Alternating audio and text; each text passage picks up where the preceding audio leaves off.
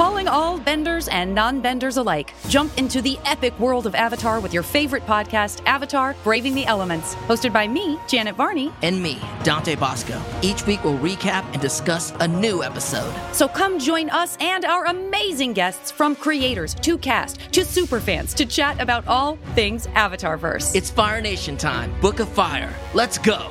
Listen to Avatar: Braving the Elements wherever you get your podcasts.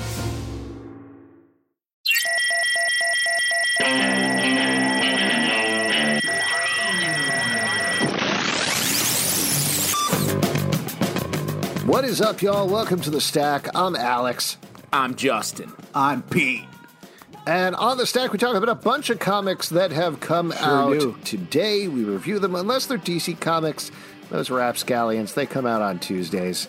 They've been out for 24 hours. Yes, well, you can read them. You can read them today. You can read comics whenever you want. That's the freedom of the comic book industry.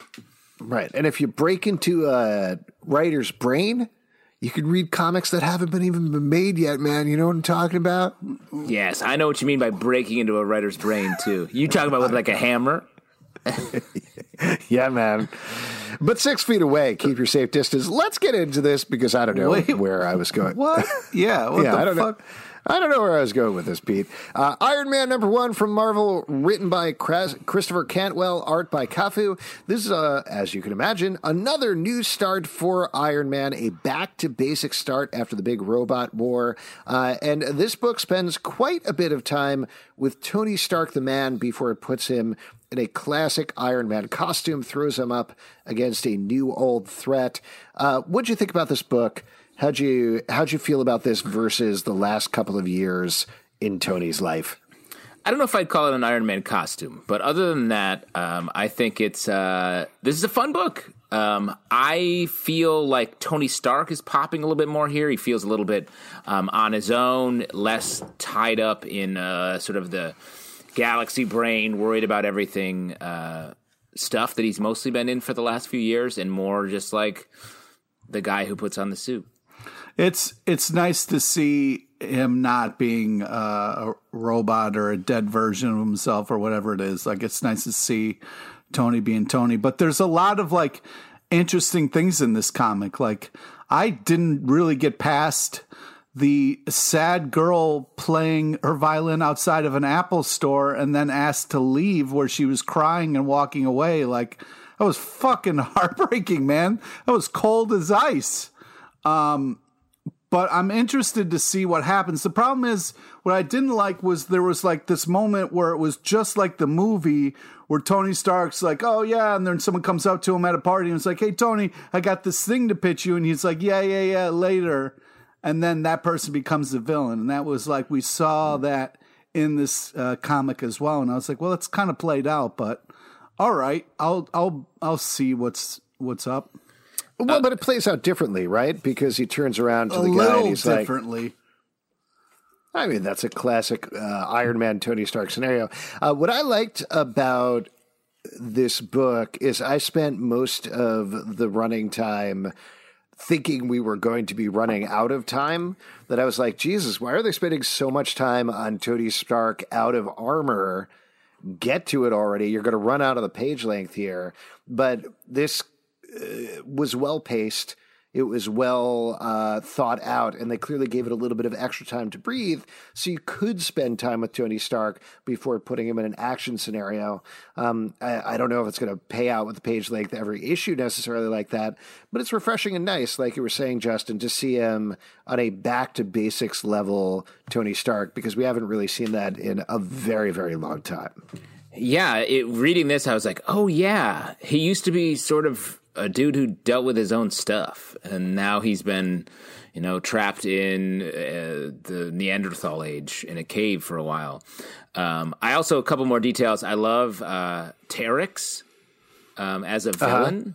Like one of my favorite villain characters, cosmic villains, who you don't see hardly ever. Like cool axe, cool look, cool looking dude. And I love the triangle shield in the first couple pages and the Iron Man armor. I agree. Good stuff and good art by Cafu as well. Yes. Yeah, the art was great. The moment where he, spoilers, flies through a helicopter blade was pretty badass.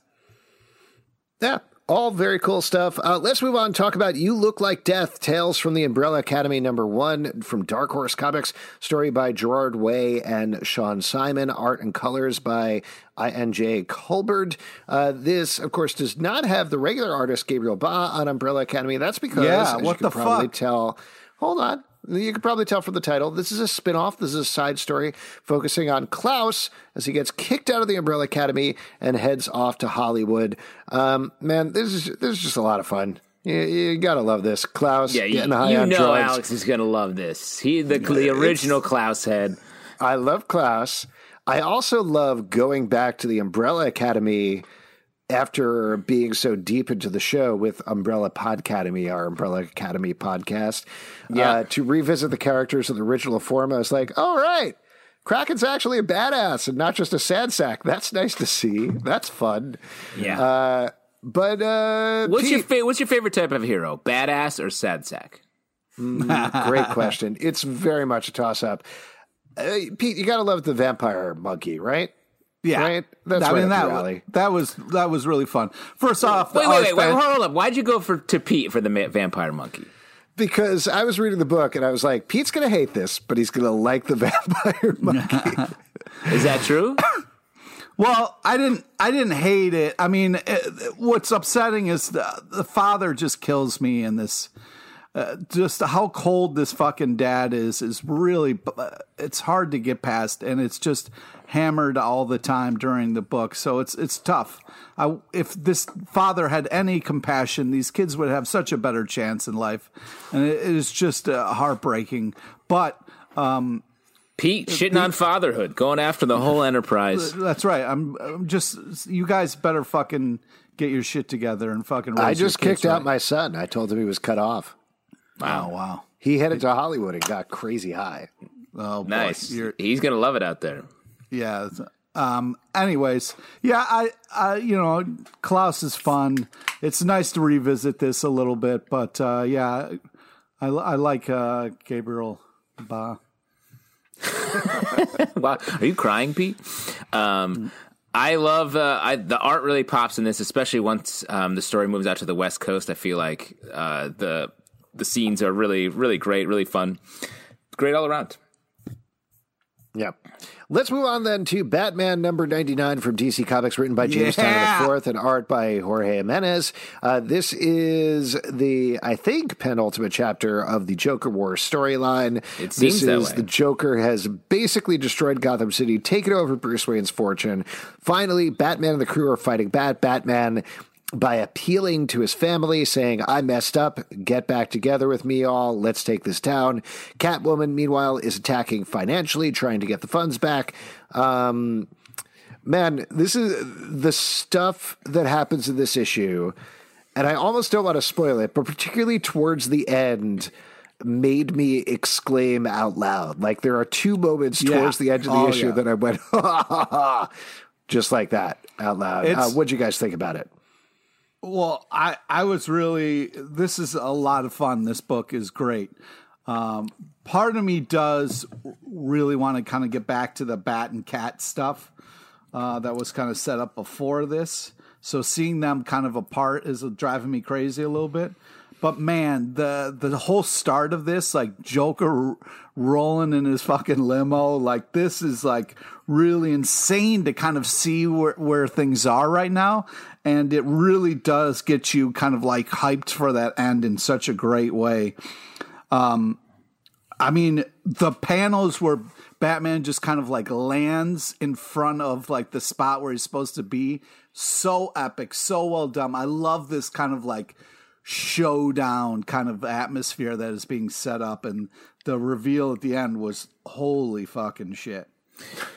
Yeah, James Tynion is such a tactical writer. Like, he comes at the full story and the individual scenes with different angles than we've seen before. Like, we get to spend more time with the Joker than I feel like we get to see normally. Normally, the Joker's like just cackling and plotting against Batman. In this, we get to see a little bit more of him doing the logistical bits of his plan and then executing in the way at the leading up to that last page reveal. And like that stuff is fun and smart and makes this story seem fresh, despite the fact that we've been, I want to say, drowning in Joker for the past couple of years. Yeah, well, that and also that it is another Gotham City is in flames story. Yeah. But it's still, which we've seen a million times. I don't know why anybody lives there, but to your point, it still feels dangerous. It still feels like it could go either way at the end of the day. Great stuff.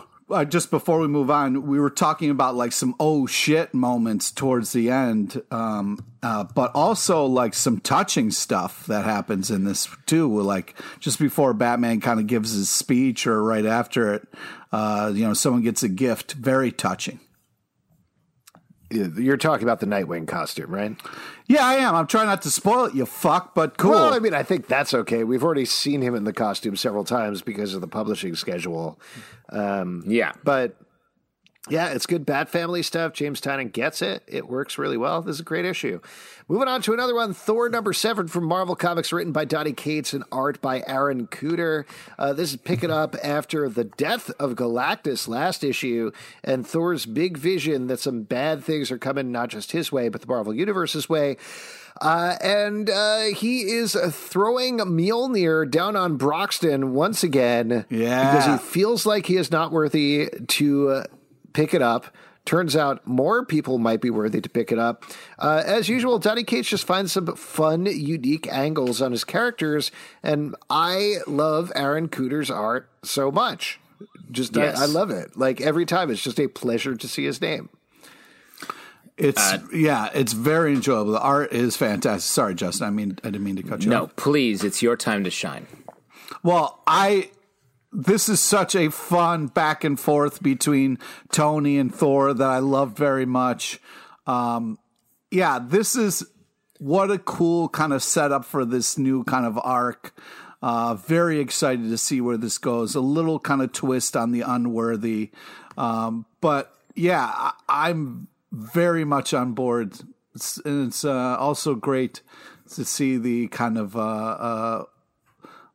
I'm blanking on his name there. The Beta Ray horse. Bill? Yeah, thank you. I was going to say horse Thor. Speaking of Beta Ray Bill, when he takes his helmet off, that dude's fucked up. That looks weird. Scary. It's very weird, yeah. I don't like it. He looks much less like a horse without his helmet. Yeah, and much more like a nightmare that I'm going to have tonight. I feel this book reminded me of a conversation we've had a lot about Batman. Like, Thor is a character that is, like, often pretty serious. Like, God, dealing with God-level things, speaking in very heightened language.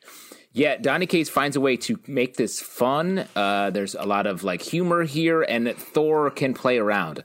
Something we've been talking about a lot lately with Batman is, like, why does it always have to be doom and gloom? There's room in our ability as fans to take two sides of a character. Someone who takes their job seriously, but also likes to play around a little bit with his friends. And this book does a great job of keeping the action fun, the stakes high. I mean, 2 issues ago, everything was hell. And now here we are where we're having fun with words on Mjolnir. Yeah, just leave words on the hammer, man. Yeah, words on the hammer. That's what I always say. Moving on to one that I know Justin is super psyched about. Stillwater #1 from Image Comics, written by Chip Zdarsky and art by Ramon K. Perez. Now, this is a bit of a spoiler because they only eventually get around to it in the second half of the book. But it is the concept of the book. It's about a guy who loses his job, gets an inheritance, or so he thinks, that brings him to the small town of Stillwater, and it turns out in the small town of Stillwater, nobody ever dies. Things get darker from there. Justin, talk about this book a little bit. I mean, the art by Ramon K. Perez is so good. I love his work. On everything that he does. I think the first book that really caught my eye was, I think, called Tale of Sand, I want to say, based on a Jim Henson script.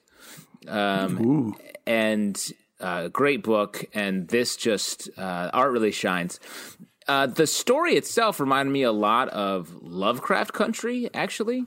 The first 2 episodes of that, except with none of the race elements, and it's just like sort of spoiled white dudes doing going on this similar journey. But the way the story ends is exciting and curious what the next move is, if that makes sense. Yeah, this is the new, like, hey, I'm a prince, and if you send me money, I'll send you money tenfold. Like, when you get the letter that somebody died and there's inheritance, you don't fall for that, all right? That's a trap. It's clear. If you didn't know that person... Sorry, Pete, did you just say somebody died and left me money? Let me know where I need to go to pick it up. Oh, okay. Well, you got to go to Stillwater. And let me say on the other side, Pete, your rich great uncle did die, and you have to go get that money. Like, you can't just leave that hanging there just because you're scared. I'm not going to fall for that, all right? It's all right. Creepy town. No, I back up what Justin is saying. This is true and accurate. And if you give us $50 right now, we'll tell you where to go. Oh, okay. All right. Well, I'll just Venmo you guys then. Yeah, that sounds great. Actually, you know what might be easier is if you gave us your credit card number. Oh, okay. Sure. Yeah. Why don't I give it to you right over the air? All right. Go ahead. Yep. 555-55. Yeah. One, it is 2, weird. 3. It's all fives. It is crazy. Yeah. Wait, actually, I had a question just to step back. Thor, I didn't try this yet. The phone number he puts down on Mjolnir for Tony, that's just like a regular 212 number, right? That's pretty weird. Yeah, here, I got you right here. 212-970-4133. Ooh, I don't get any phone service down here. You want to give it a call? Yeah, I'll give it a call. Okay, that sounds great. That's exciting. Yes. Meanwhile, I'll talk about Stillwater. This reminded me a little bit of Revival, the Tim Seeley book, just in terms of concept, which is a great book that everybody should check out. It does feel a little more noir and a little more focused on this character. I'm also sure Chip Zdarsky is aware of Revival and trying to do something different in that, but I'm curious to see how it delineates itself from that going on, just in terms of the pure people coming back to life. You about to call the number, Justin? Yes, and here we have not planned this, so we truly have no idea what's going to come up here. This is going to be an old lady who's going to be like, hello? Yes, this is Iron Man. However, due to some big blonde jerk, I no longer use this number. But hey, nice try anyway. For all things Tony Stark, please visit www.tonystarkironman.com and try and stay safe out there, yeah? I'm busy enough as it is. Wow, that's fun. Is that Donnie? That's cool. It's maybe. It could be. It sounds like him. Yeah. Fun stuff. Good times Fun with stuff. comic books. Pick up Stillwater number 1. Moving on to, this is going to be a mouthful. You ready? Detective Comics number 1027 from DC Comics. This is an anniversary issue, so it's a bunch of stories. So it is written by Peter J. Tomasi, Brian Michael Bendis, Matt Fraction, Greg Rucka, James Tynion IV, Kelly Sue DeConnick, Marv Wolfman, Grant Morrison, Tom King, Snot Snyder, Dan Jurgens, and Mariko Tamaki. And the art is by Brad Walker, David Marquez, Chip Zdarsky, Eduardo Riso, Riley Rosmo, John Romita Jr., Emmanuel Lupacino, Chris Burnham, Walter Simonson, Ivan Rice, Kevin Nolan, and Dan Mora. So, you read it so fast, it sounded like you said Snot Snyder. It did sound like Snot. It did sound like Snot Snyder. Thank you for picking on the thing that I screwed up out of 20 names. Alex, I just wanted to say you really nailed it when you said Peter J. Tomasi, Brian Michael Bendis, Matt Fraction, Greg Rucka, and the rest. I like this package. I know we talk a lot about short story connections. This is Justin loves talking about nice packages.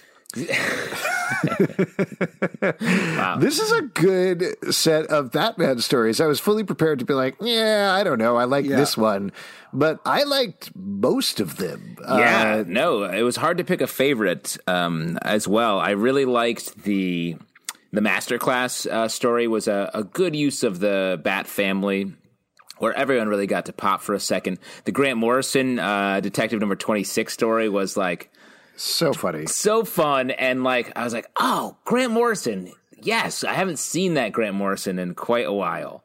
Where it's just finds a little fun bit and just needles it into a story. I mean, I'll mention what the idea of the story is, as you can figure out. It's the guy who came the issue before Batman, and he's all ready to be the next big vigilante. He's going to be the Silver Ghost. He has the whole plan. He has his origin story. He has his motivation, everything. And then he goes out on his first mission, and he sees Batman, and he's like, shit.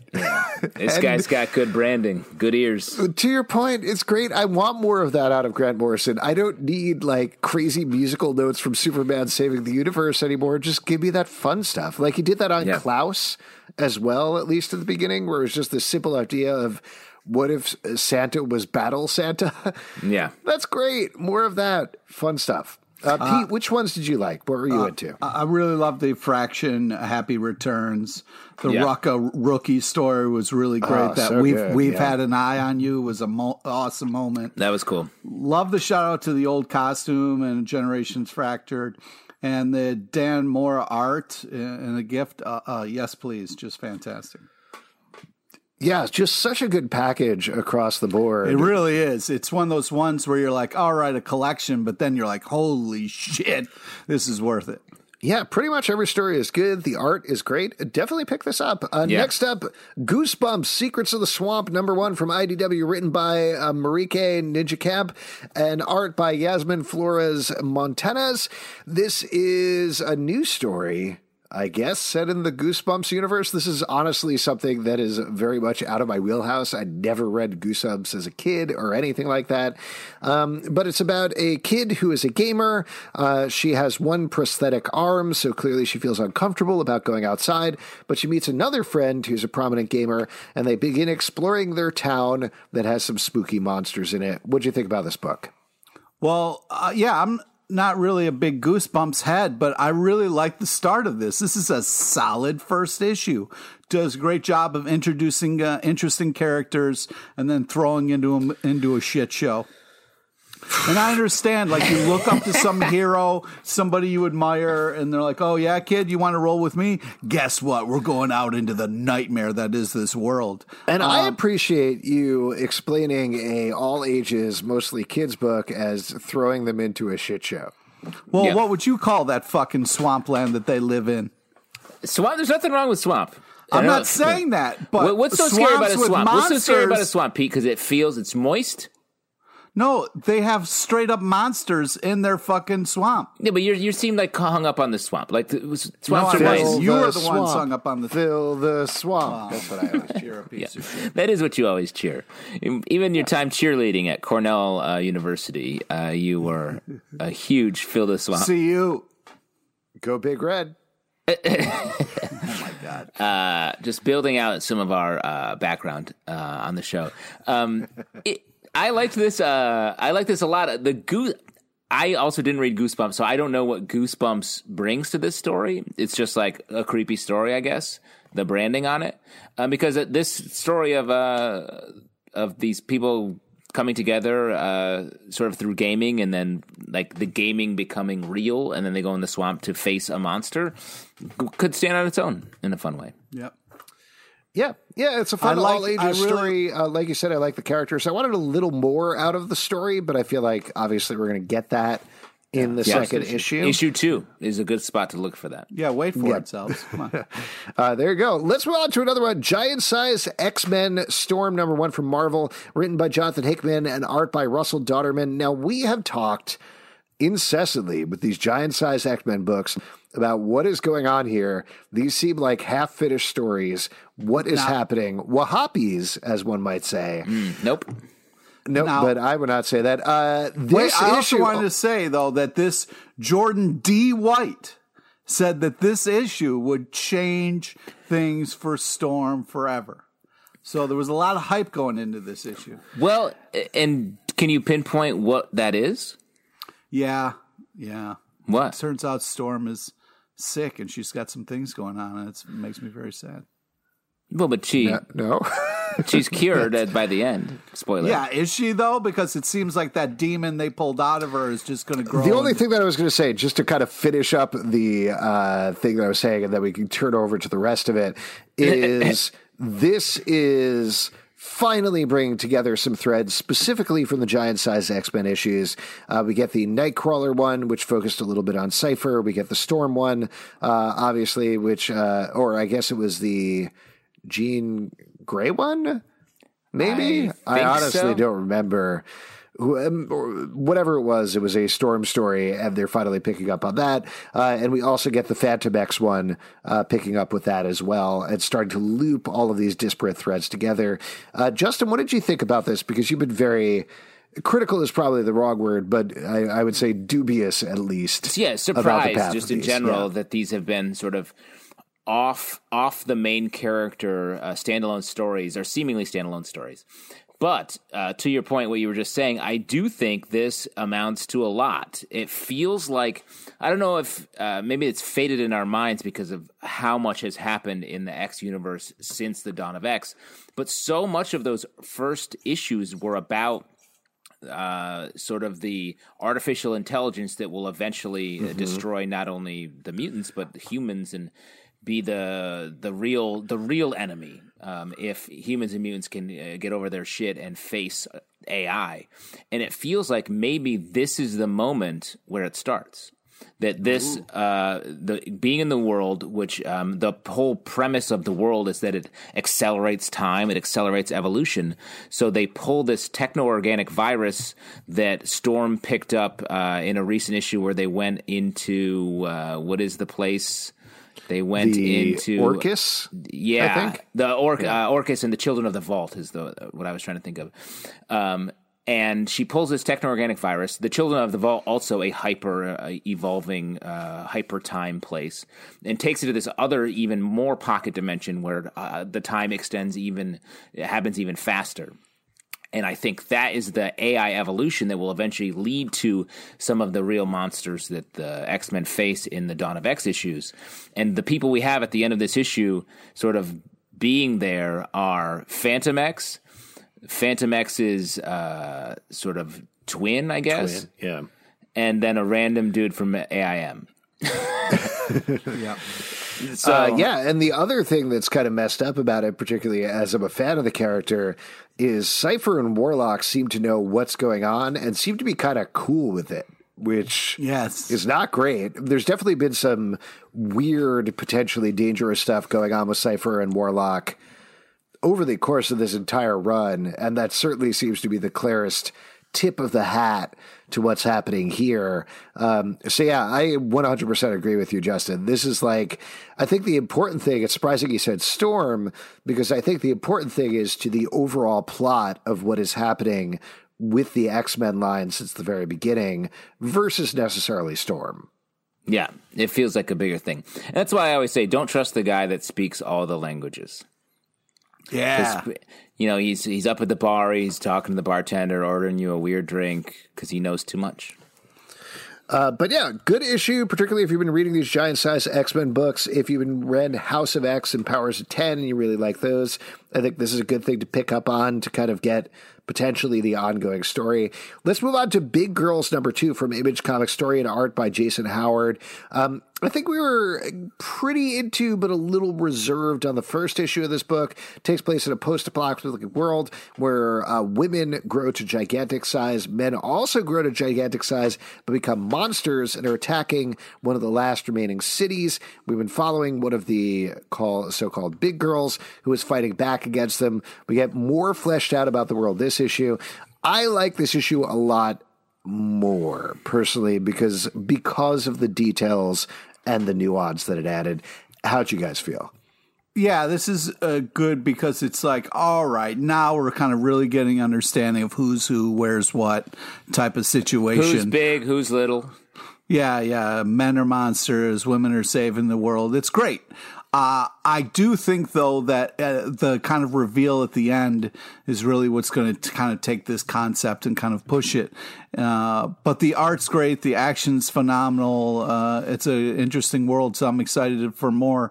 But I'm glad that, and I agree with Zalbin, that issue 2 kind of like solidified things a little bit better. Yeah, I agree. I mean, it's nice to sort of, like you're saying, Pete, see the sides of where everyone is.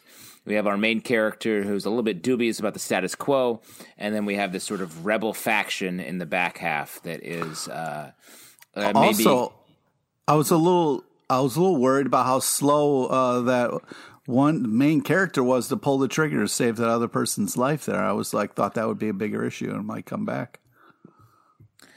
We'll have to see what happens. I love the double-page spread in the middle of the book of our main big girl being operated on, and sort of repaired. Like it really. Oh yeah, that was fun. Some of the cowgirl, as she's known.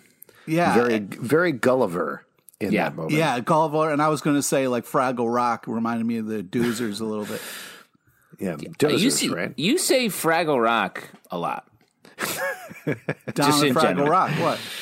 Yeah, down at Fraggle Rock. Yeah, down at Fraggle Rock. Yeah. That's not a criticism. That's just an open-ended statement. Every time I walk by a construction site, I want to take a bite out of it. What? Every time I walk past a pile of garbage, I want to talk. Yeah. You walk past a construction site and you're like, "What up, doozers?" And they're like, "Get the fuck out of here." We're trying to build radishes here. Come on. Justice League number 53 from DC Comics, written by Joshua Williamson and art by Zermanico. This is tying into Dark Knight's Death Metal. This arc is called Doom Metal and focuses on one mission of, I think it's fair to call them sub-Justice League members. I'm sorry. Spicy. It's Nightwing. Shots it's fired. Detective Chimp. It's Hawkgirl. She's a member of the Justice League. But they are going after Perpetua's throne. Pete, you raised your hand. What would you like to say? I would say cute start. What a touching, adorable start.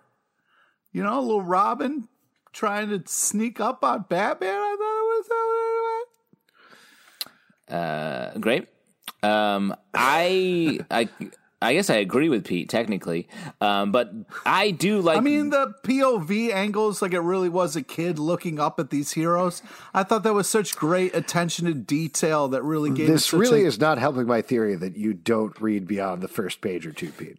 Yeah, okay, that's fine. One conspiracy theory I How can about get the behind. Born on a Doomsday panel? That was later, you dick. That was awesome. I mean, that was like page 4.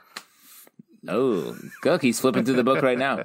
How about this thing at the last page that I just looked at? Yeah, you see this UPC code on the back cover? Whoo! Did not see that coming. That's how you buy the book. Fun. They scan it. Cool. What were you going to say, Justin? Yes. I thought P was going to have a slight rebuttal. No, I'm just enjoying how much you guys enjoy, shooting holes and everything I'm trying to do. We're trying to do? Man. What are you trying to do? I don't know, give my opinion, but apparently it's not good enough because it only is stuff that It's happens. a very good opinion. It's a very good opinion. I'm just doing a classic Raz, a classic comic book club Raz, Pete. That's why they call him Alex Razalbin. I agree with Pete. There's a lot of fun in this book. I love this sort of. It feels like a side quest in a fantasy game or a fantasy series in a fun way. I could read a lot of this death metal stuff for maybe a long time. It's fun. It's surprising, right? Yeah. Well, because it's silly. Pete, you did bring up the Born on a Doomsday, the Solomon Grundys who are also Doomsdays. It's the sort of thing where you get to this point, you're like, this is so stupid, but it works at the same time. Yeah. Where it's just mashing your toys together. That's all it is. But they're having such a good time with it. It's fun to read. A Solomon Grundy arm falls off. You put a Doomsday on. Exactly. All right, let's move on to Seven Secrets #2 from Boom Studios, written by Tom Taylor and art by Danielle DiNiccolo. We really like the first issue of this, though I think there was a little criticism from some of us about the end perhaps being a little confusing or not sure where it was going necessarily. But it is about a world where there's a secret society. They hold 7 secrets. We're focusing on one character who's part of that, who is the son of 2 of the characters who hold 2 of those secrets. At least one of those characters dies in the last issue, and there's a big villain who's trying to take them all down. We flash back this issue and get an origin. I thought not only was this issue great, but the cliffhanger was superb. Like one of the best that I've read in a really long time, like the last sentence of the book, and made me even way more into this book than I was before. Wow. I read that like last part and was like, oh man, that's more heartbreaking than we need. Did you need to do that at the end? But I agree. This is information that we needed, and it's important moving forward. I'm glad they kind of took a breath to give us this kind of flashback type of thing. Yeah, I'm really into this book now. This issue got me more hyped about it. Yeah, especially in an issue that felt like it was laying a lot of groundwork. It felt like a sort of an exposition-y issue. A lot of like drama in the King's Court style drama, and then to end on that emotional like just build up to that last panel was really well done. I can't even look at. Oh, I'm sorry. No. All I was going to say was that I'd be really fascinated to hear how Tom Taylor structured this, because it almost feels like you have this very Harry Potter sort of training section that potentially would come first. Then you go up to the inciting incident, which is the thing where the society gets messed up, and then you follow through from there. But he flipped it. You know, he went from first issue to second issue, and he reversed the order of them, and it works so well. It's very, very smart. You get the words I was trying to come up with earlier were palace intrigue. This issue is so much palace intrigue and ending on a real strong emotional beat. I was just going to say that I can't look at a gold little ducky without getting choked up anymore. Oh, man, sad stuff. Really? Let's move on to something that probably creeps you the fuck out, Pete. The Immortal Hulk number 37 from Marvel, written by Al Ewing and art by Joe Bennett. So the door is finally open. We finally know who the big villain of this book is. It's the leader, of course. Yeah, he is. Of course it is. Or maybe it is. There might be something behind that. But the leader is looking to manipulate the Green Door the way that the Hulk and other gamma-irradiated heroes have been resurrected constantly, hence the Immortal Hulk of the title. While the Hulk is outside fighting in the real world, the leader is inside this hellscape or whatever is going on there. He has taken over Rick Jones. He has taken over... Who's the second one he's taken over? I don't remember. He's taken over the irradiated guy, whatever the irradiated guy from the earlier in the run. Yeah. And there's somebody else that he's taken over as well that he hints at. We don't know who that is yet, but oh God, I cannot say enough about how terrifying it is to read every issue of this book. Yeah, it's too much, man. It's too much. No. It's gone too far. I love this book, and the sense of dread that's been building from issue 1, and it just keeps extending to, and not only with the writing, but the art, despite all of the body just disaster that's happening on all these pages, you still get references to older Hulk artists. Like the last page feels like right out of Hulk history, and so much of it feels just so big. Every issue big and horrifying, just like I want everything to be.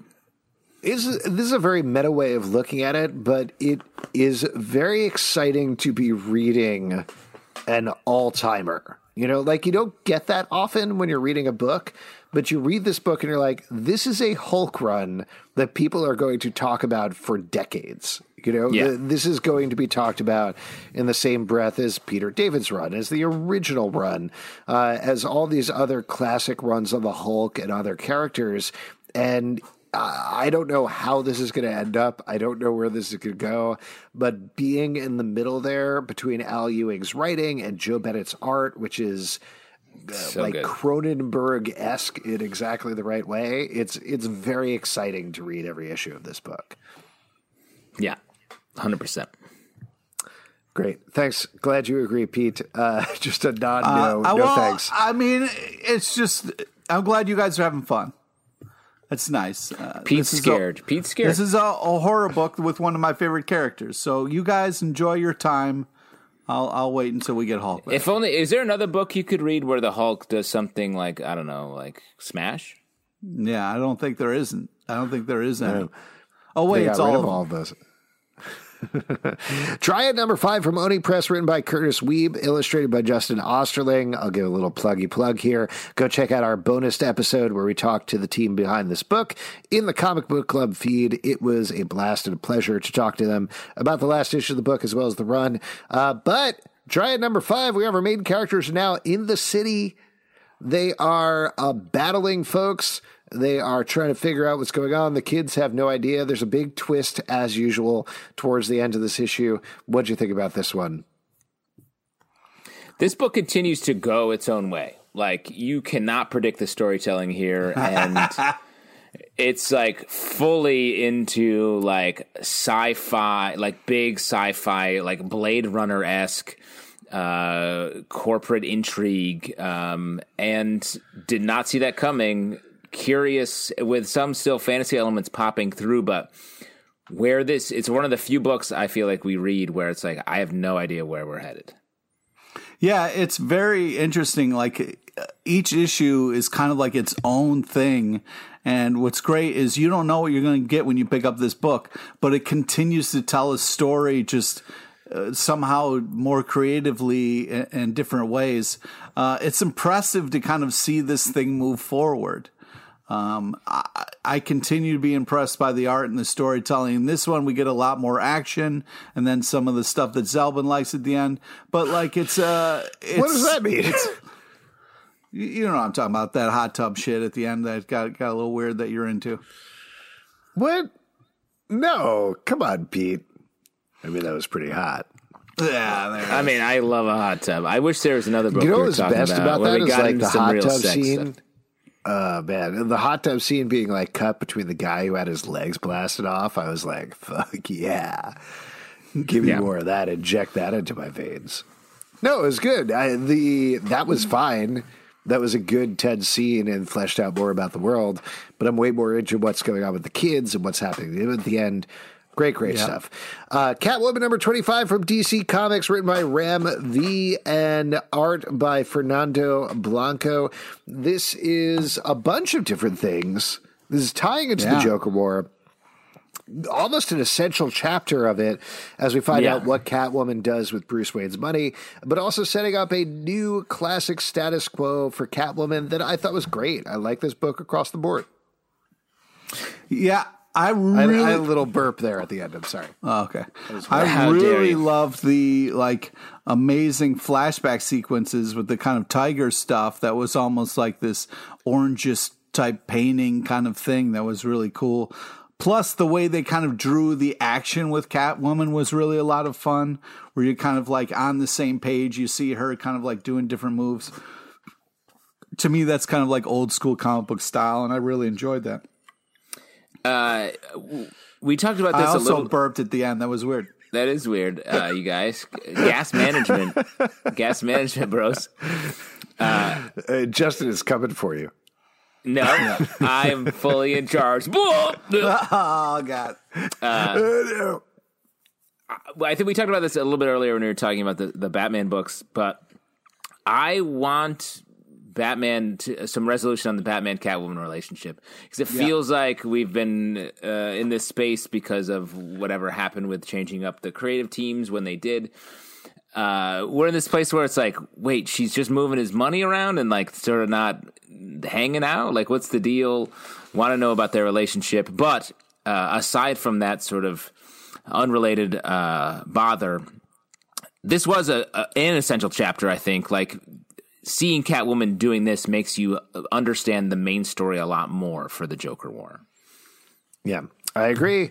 All right, let's move into a little part of the show, and this is the end of the show here, which I like to call the Pete Sandwich. And the reason I call it the Pete Sandwich is because we got a book Pete really wants to talk about, 3 books Pete does not want to talk about, and then a book Pete wants to talk about. That's how we structure sandwich. it. Pull back the curtain a little bit. But let's get to And the best way to eat a sandwich is you start with the piece of bread that you really like. Then you eat the middle, and then you get to the other piece of bread, which is the other thing you really like. Yeah, bread's nice, man. Sometimes nice fresh bread makes everything better. You just mash the sandwich bread first into your face and chew your way out. Whenever I go to a deli, I'm like, hey, I love an Italian hero. Then take the salami and the pepperoni and the capicola, you throw that out. Yeah, you throw that out. I love it. You get rid of it. I just Little want to hear it. capicola. Just And they're like, some you just want the bread? I'm slightly like, no, you put it on oily there bread. and then you throw it out. I don't like it. Oil and vinegar, you throw it out. Once and Future number 11 from Boom Studios, written by Kieran Gillen and illustrated by Dan Mora. Holy shit, the end of this issue was fucking insane. Not to curse too much, but they have been fighting Grendel of the Beowulf myth. They took care of Beowulf. This issue, they're finally taking care of Grendel. You can kind of see where this is going. You know this is where this is going. But the way Dan Mora draws this is so horrific and so perfect. Yeah, this really issue is great. This is one of my, I like this series anyway, but this is one of my favorite issues in a while. Yeah, this is really just kind of back to what started this thing and made us love it so much. Just unbelievable action, this amazing grandmother in the heart of it. I can't, I mean, if you don't like this book, I don't know what to tell you. Like, this to me is like great comics, unbelievable art, unbelievable storytelling. The action and violence is just chef's kiss. Just fantastic. I'm having so much goddamn fun with this book. Yeah, shout out to our interview with Kieran Gillen where we talked about this book a lot because it really informs a lot of the process and it makes it so much richer to read this book, hearing him talk about it, because you get to see in this issue the story that they're sort of caught up in and fighting catch up with them simultaneously. It feels like they've been sort of alongside the story or ahead of the story a little bit. And this last couple panels or pages, you really see the story like come up and be like, you're done. We got you here. And that's really satisfying to see, on top of the fact that it's just a great action story and sequence and wildly bloody in a fun way. Yeah. So good. This issue is great. Let's move on to the, sorry, I got a little sick there even thinking about it, Capicola of the Stack. X-Men number 12 from Marvel Comics, written by Jonathan Hickman and art by Leinil Francis Yu. So in this issue, the fuck? What the fuck is going on? He's into the meat. He hates the meat. This is a classic. No. This, okay, all right, fine. You're going to have Fuck Island. You can't keep adding crazier shit on top of crazier shit. Listen, you have to deal with classic. it. You can't keep just fucking adding crazy shit. Can't you? Can't you? How did Hickman how did he pitch this to everybody? Okay, guys, I'm going to change the X-Men forever. And just when you think it can't get crazier, I'm going to keep adding crazier. I'm not going to deal with any of it. I'm just going to keep going to Crazy Town and then walk away. The reason I said this was the Capicola is because it has those surprising sliced peppercorns in the middle where you're like, what? Well, where did that come from? Spicy. Yeah, a classic X-Men book. As we all know, Apocalypse originally came from the dimension of Arakko, a separate island next door to Krakoa that has since had sex with and joined with Krakoa. His grandchildren have kept on his legacy. There is the opposite of Apocalypse, the evil Apocalypse, because as we all know, Apocalypse is good now. Famously heroic. What is happening? I don't know. This doesn't make any sense. This is definitely like It's funny to read this after the past couple of issues where Jonathan Hickman was like, I don't know, Magneto's killing shit on the moon or whatever. I don't know what's going on. This is fun. They're just killing some plants. We're having a good time. Isn't this fun with the X-Men? You're like, yeah, this is fun action. At a board? He's like, did you forget that I'm Jonathan Hickman? I mean, I think I can shout out everyone's favorite panel from this issue. For everyone's favorite page, the info page, sort of 2/3 of the way through, where we list the summoners of Amenth. And it's an infographic where we find out about the summoners from the School of Amenth, this world that we've just invented and arrived at, and how you can either be a shitty summoner, a decent summoner, or a kick-ass summoner. And can summon Pete. You find this fun. You can summon a horde of elementals and up to 3 major daemons. It is wild that in the course of one issue, Jonathan Hickman is like, oh yeah, Apocalypse had a wife and also a evil opposite Apocalypse who is going to kick off this 10 of Swords type thing or whatever because there's all these powerful swords. It's no big deal. Anyway, let's go into a hole. It's all good. And then it picked up on this random game that he introduced and then got away from in the last issue is insane. Yeah. And he's like, oh, don't worry. If in case you're worried this isn't an X-Men book focused on the heroic X-Men, don't worry, because we got Banshee and Unis the Untouchable coming along for the ride. Also, they're all mutants. They're all mutants, and one of their powers is to never lose, which is crazy. That's a hell of a thing to say. Yeah. This is saying a lot. This was the most Jonathan Hickman issue of X-Men so far. I mean, it's a full-on fantasy story at this point. That's why I think this issue is pointing us to what 10 of Swords is going to be, and it's going to be this. It's going to be epic, grand-scale battles with people and places that we don't know too much about and may never. But that's okay.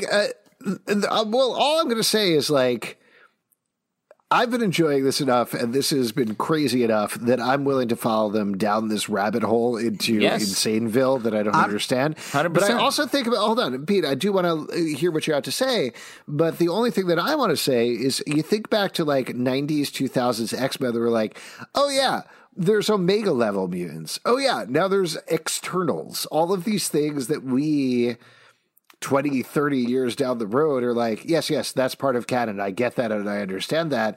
That's what they're doing right now. That's what he is doing is he's adding in these insane details into the X-Men mythos that decades down the road, we're going to be like, yes, I remember that. That is Arakko. That's what happens there. Alex, what are you, crazy? Immortal mutants that don't know they're immortal? That's normal. 10 swords? That's insane. Can you imagine 10 swords? You're right. I'm sorry. That's too much. I just want to start by saying I'm not willing to follow them into this crystal anus that they're walking into. All right? This is too insane. It's not an X-Men book. I don't know what the fuck's going on anymore. I guess I'm changing your birthday plans, Pete, because it's very similar to that. Okay, well, I have no idea what the fuck is happening, who the fuck is doing what. Cool. I'm glad people are having fun, but are you wake me when the X-Men show I don't up. usually like to talk about like further episodes of the stack, but next week we're going to be reading Dawn of X of Swords, Enter the Crystal Anus #1, and I hope you're going to read it, Pete. Yeah. Good. I have a feeling you're going to love it. I feel bad because the Crystal Anus is one of my favorite bars in Brooklyn, and it closed because of COVID. Oh, it's too bad. It's too bad. All right, let's move on to another. Let's move on to the let's say salami of this particular stack. Faithless #2, #4. There we go. From Boom Studios, written by Brian Azzarello and art by Maria Lovett. This I feel like we were a little down on the last issue of Faithless. Justin, I'm talking specifically to you because Pete doesn't want to talk about this at all.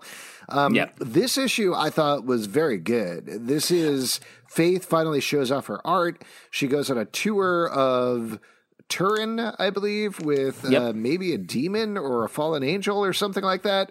Very weird, very dark. What were you going to say?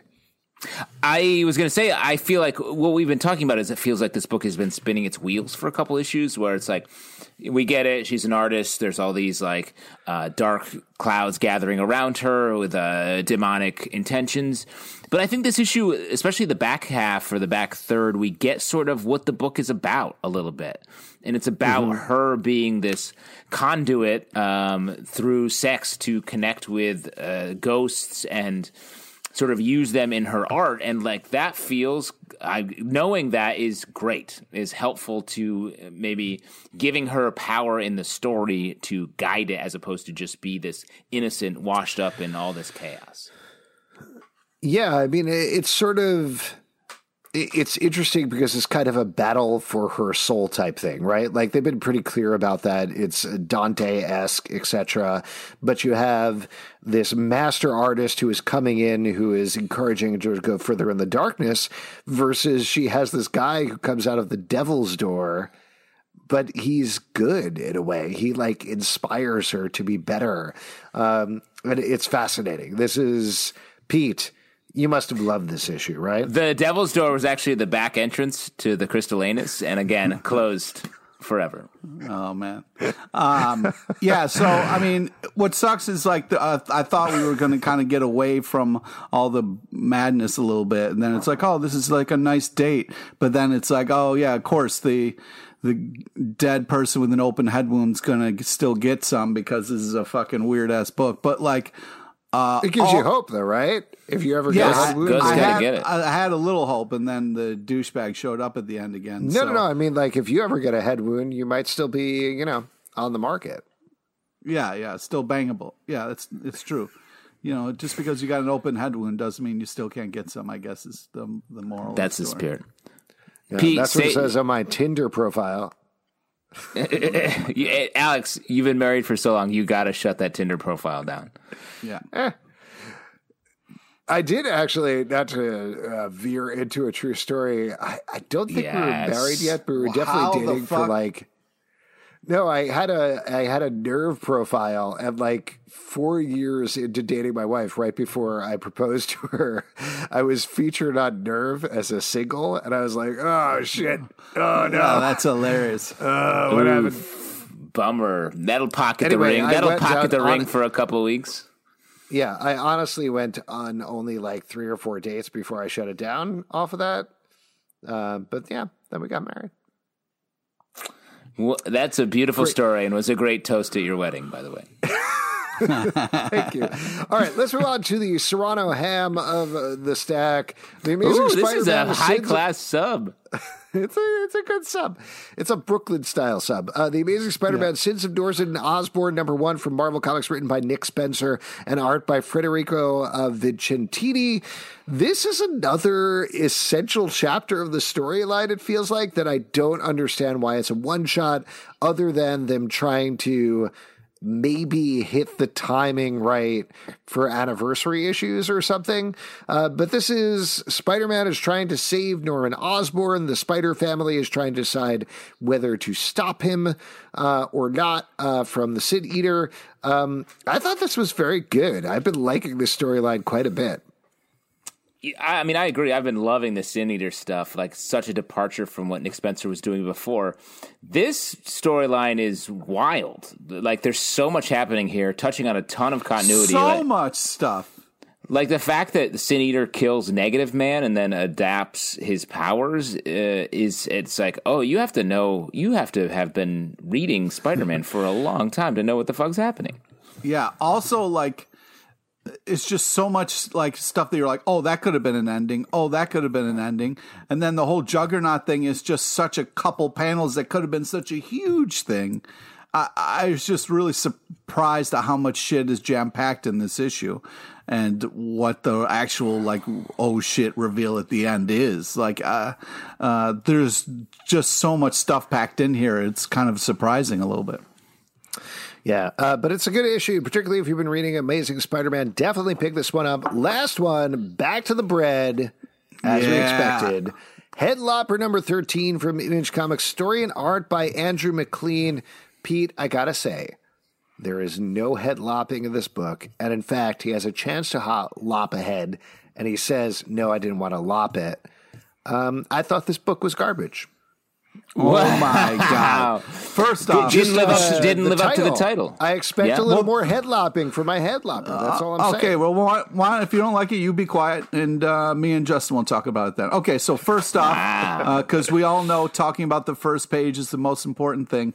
Love the map stuff. I love where you kind of give us a map of the world, setting things up. Really great. Kind of starts off with some deep quotes to kind of get you in this mindset for something that isn't just violence and action. There's more to it if you can kind of look past it, if you will. But man, this comic just delivers nonstop. It's a fun action story with some heart, with some just amazing creative team behind. I love it. It keeps getting better and better, and I don't think I'll ever. It seems like a simple concept, but it goes so far beyond that. I'm very happy with like the team that they're traveling with now is very cool, and the art continues to be badass. Let me throw this out to you, Pete, and tell me if this is something you like or something you hate. This book is. Wait, I know what you're going to say. Yeah, I would prefer a prosciutto instead of ham on my my Italian subs. Yeah. All right. How many I salted chose meats? Serrano ham based on Norman Osborn, who seems a little more like a ham to me. Oh, okay. Okay. All right. Right. And the salami for Faithless, I think you can figure out. Yeah, definitely. Definitely. Love it. So what were you going to say? What I would say is this book is Usagi Yojimbo meets The Legend of Zelda. And it's a fun book. Oh, man, it's such a sweet spot. That's what I'm saying. That's that sweet Pete. Yeah. The art of this book is great, to be totally serious about it. It's so good. It is fun fantasy stuff. It's funny. I think like there's a little bit of a crossover in terms of the pacing and the story with Murder Falcon in a certain way. Like they're totally different stories, but in terms of very similar looking characters, just like these short, stocky, angry dudes who chop up things. You know, I don't know why you like that specifically, Pete, but that seems to be in your wheelhouse. But it's a good book. Definitely pick it up. Book. All right. If you'd like to support us, patreon.com/Comic Book Club. Also, we do a live show every Tuesday at 7 p.m. to Crowdcast and YouTube. Thanks, Pete.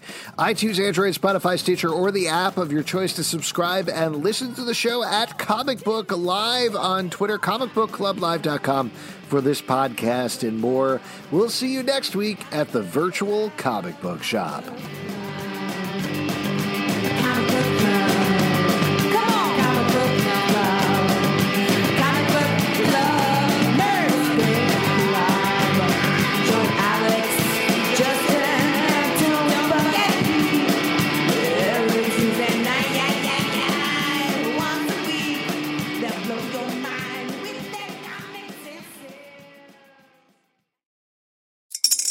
Spring is in the air at Littleton Coin Company, and we want to help you brighten your collection. Visit us at littletoncoin.com all month long to enjoy 15% off your purchase. With a wide selection of coins, paper money, supplies, and more, Littleton Coin Company has something for every collector's taste. Use promo code SPRING at littletoncoin.com for 15% off your purchase all month long. Restrictions apply. Littleton Coin Company. Serving collectors since 1945.